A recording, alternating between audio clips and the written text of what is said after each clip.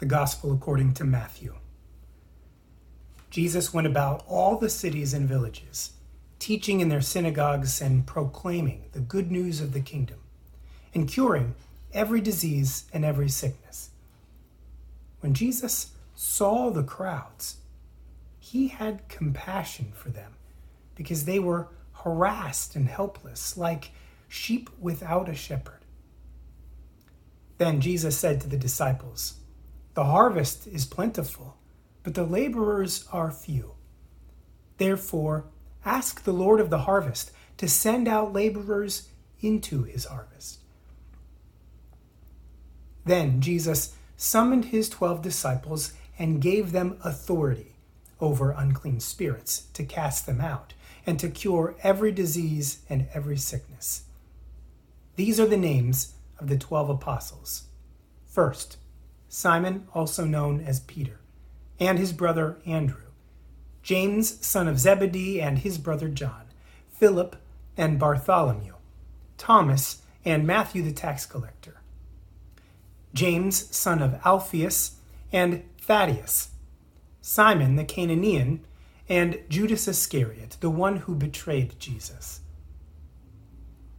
These 12 disciples Jesus sent out with the following instructions. Go nowhere among the Gentiles and enter no town of the Samaritans, but rather go to the lost sheep of the house of Israel. And as you go, proclaim the good news. The kingdom of heaven has come near. Cure the sick, raise the dead, cleanse the lepers, cast out demons. You received without payment, give without payment. The Gospel of the Lord. What I'm noticing in this Gospel reading is how Jesus saw the crowd and how everything that came after flowed from this.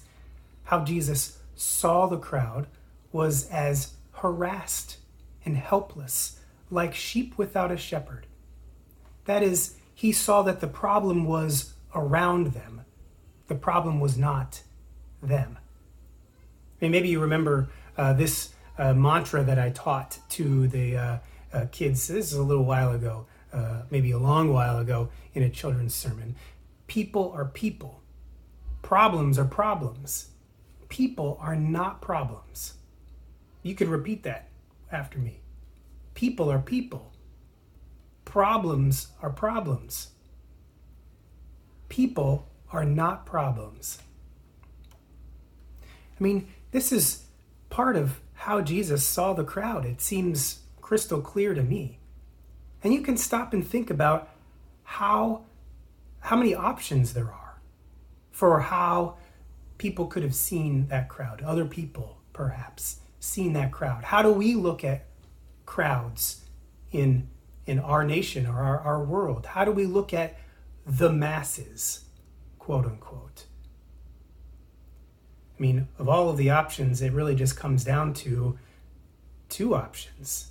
Either they're people or they're problems. Jesus' compassion flows from seeing them as people who are harassed and helpless. And so all of the care that Jesus gives is rooted in that. His teaching and training them, his giving them preaching assurance about where God is in their lives and God's love. And not just words, but actions.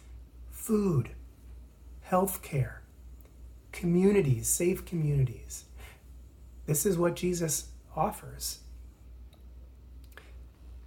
You know, we are often very unaware about how the way we see people influences the way that we treat them or behave with them. A researcher did this experiment once with lab mice. 2 groups of lab mice, exactly the same in every way, the same kind of lab mice here as over here. But this one, he brought in a group of assistants and said, "Hey, you guys, your job is to take care of these mice. These ones are the smart ones." He brought in another group of assistants to take care of this group of mice. He said, "You guys, these are the dumb ones." And then he left, let them take care of the things. And then they did all the stuff that lab mice and assistants do. The mice had to solve little puzzles and run mazes, and the assistants timed them and fed them and, cared for them. And guess what? The mice, called smart, did better in all of those little tests and things than the mice called dumb. It wasn't any kind of a psychic energy. It was care given versus care withheld. The assistants that thought their mice were the smartest, they fed them and gave them water and gave them touch and were gentle and all of the things that these mice needed to succeed, to thrive. These assistants didn't care as much about their mice because they were dumb. They knew they weren't going to succeed, or that's how they were thinking. And so they withheld that care. And that's what created a better and a worse. I think this is what is at stake in so much of the difficulty in our country right now, all across the country. Whether it's coronavirus or police brutality, the fact that if you're black, you're 3 times more likely to die of coronavirus. That's about withholding care over centuries and generations. If you're black, you're 3 times more likely to be killed by a police officer. Again, that's about how do we see people. I think what is at stake in the vision of the world that many people are protesting for, a vision of the nation, is that we would be a nation that we are each other's keepers, that we are our brothers and sisters' keepers, that we are all neighbors, that we are people, all of us, and that no one is treated like a problem. There's the whole, the old adage, if all you've got is a hammer, then all the world seems like a nail. If all you've got is force and a gun, if all we can deploy to create a better society is violence, then we're going to look out on our society and see a lot of people who need to be dealt violence. The police are responding to protests about police brutality with more brutality. But what if we saw people as people and not as problems? What if we based our whole society around that? People are people and problems are problems. We talked last week about nonviolence. Jesus has trained his disciples in nonviolence, just as he practiced nonviolence. Not going to cross that line. Here's a line we're not going to cross. We're going to give all the care we can give and practice no violence, force no one. That's the model that Jesus offers us, that he offered his disciples. And what if our whole nation, what if it was that our nation was non-violent? What if we decided there's a line we will never cross? Not with anyone, not with George Floyd, not with anyone. That's the kind of world that I want to live in. When I was a kid, fast forward, when I was an adult, I was learning how to treat myself. And I had a therapist who was coaching me. I was seeing all these kind of behaviors in myself that I did not like. And so I would punish myself. And she said, change the way you're thinking here. Change the way you see yourself. Because when you see those behaviors, you think, I'm a problem, not a person. But just look at it this way. Those are signs, those behaviors that you see are signs that you're hungry, or tired, or in pain. Address those things and don't punish yourself. Give yourself the grace of a bad day and trust that tomorrow is going to be better. I'm still learning how to do this. I'm 40 years old and I'm still learning how to love myself. Maybe you are too. But the same is true in learning to love other people. I think I told the story before about schools that have stopped punishing students for acting out in class, but instead sent them to the nurse instead of to the principal, gave them an option. Do you want to eat a hard-boiled egg or a cheese stick? And that has reduced the amount of punishment that they used, and it has reduced the amount of problems that kids are causing in the classroom. Treating people like people instead of problems. We're so often unaware of how we are generating the very things that we don't like. I am convinced that when police show up in riot gear, they prime the crowds to respond in kind, as if there is a riot. I was just hearing a story the other day about a guy who owned a number of bars. He managed a number of bars. And he had to hire bouncers, people who were there to kind of help keep the peace when people get rowdy. And when he first started out, he would hire the kind of biggest, the beefiest, the most intimidating looking people he could. But after a number of years of experience, he realized that was part of the problem. When people are drunk and acting like idiots, somebody who is big and intimidating is a challenge. When you've come in the door and before you can get in the door, you have to go past this big intimidating person, that just primes people to fight.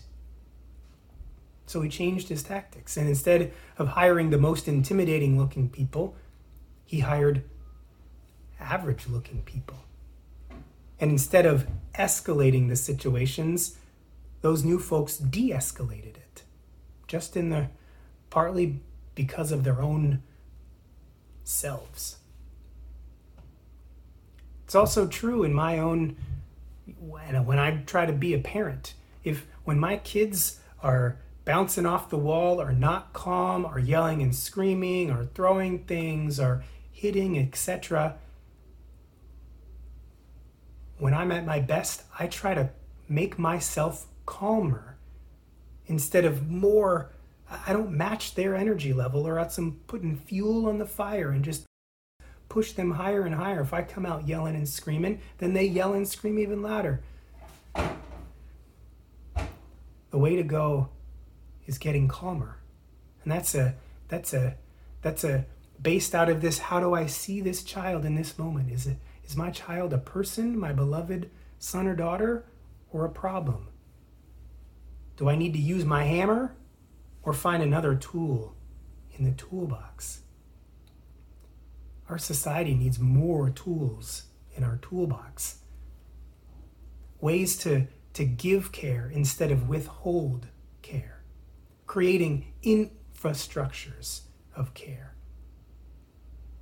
This is what Jesus is doing when he trains people to do what he did. When he sends his disciples out there's really no difference between what Jesus was doing before this and what he sends his disciples to do. When he says, hey, you guys, go, proclaim the good news and cure the sick and raise the dead and cleanse the lepers and cast out demons. That's just a laundry list of all the things Jesus was doing before. And when Jesus trains people and sends them out to do the same thing that Jesus was doing, now he's multiplying.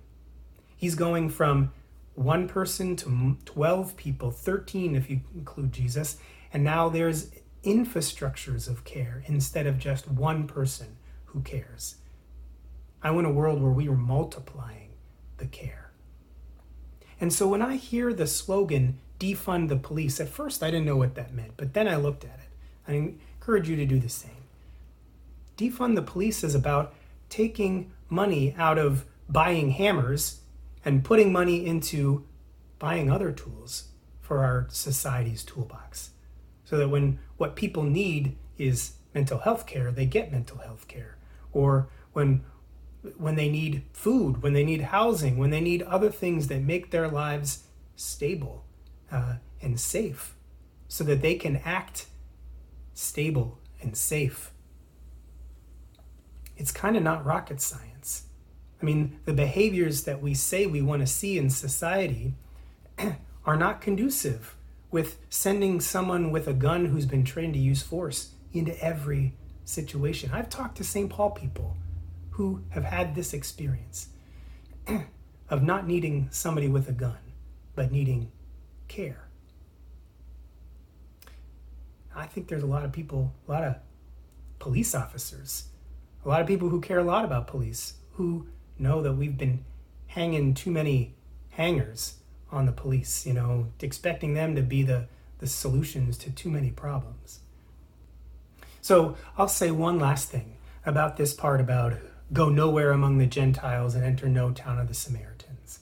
I mean, again, let's trust that Jesus is seeing not just this one crowd, not just this crowd of Jewish people, but the whole world with the same kind of people are people and not problems, the same kind of love and compassion. This is not a sign of prejudice. It's just a sign that we all got to start somewhere, and that somewhere was Israel for Jesus' disciples. It's a response to the immediate need that was in Israel and not a prejudice against these other people. Let's not hold this verse up as an excuse to just take care of our own and take care of nobody else. But we know historically, and even Matthew uses the phrase that that's how the mission of Jesus spread. It went from Israel to Samaria to places beyond the ends of the earth. That's how Luke says it. Judea, Samaria, and the ends of the earth. There's a natural progression as leadership is built up and capacity is built up to go farther and farther. So, you are a person and not a problem. And Jesus invites us to love ourselves as much as our neighbors, and love our neighbors as much as ourselves, and to love even our enemies. This is what we see Jesus do on the cross. God had all this power at God's disposal and laid that aside in Jesus. And instead just gave it away to us, that life, that love, which are the real powers in this universe. So let's take our cue from Jesus. And before we get overwhelmed about the size of a problem, before we get overwhelmed and feeling like we're not enough or there's not enough good people out there, pray Jesus' prayer. The harvest is plentiful, but the labors are few. Jesus doesn't get bitter or overwhelmed or apathetic. He prays. Ask the Lord of the harvest. Maybe we can be unified in that prayer, to ask the Lord of the harvest, and then go out ourselves as Jesus sends us to give care and not withhold it. Thanks be to God.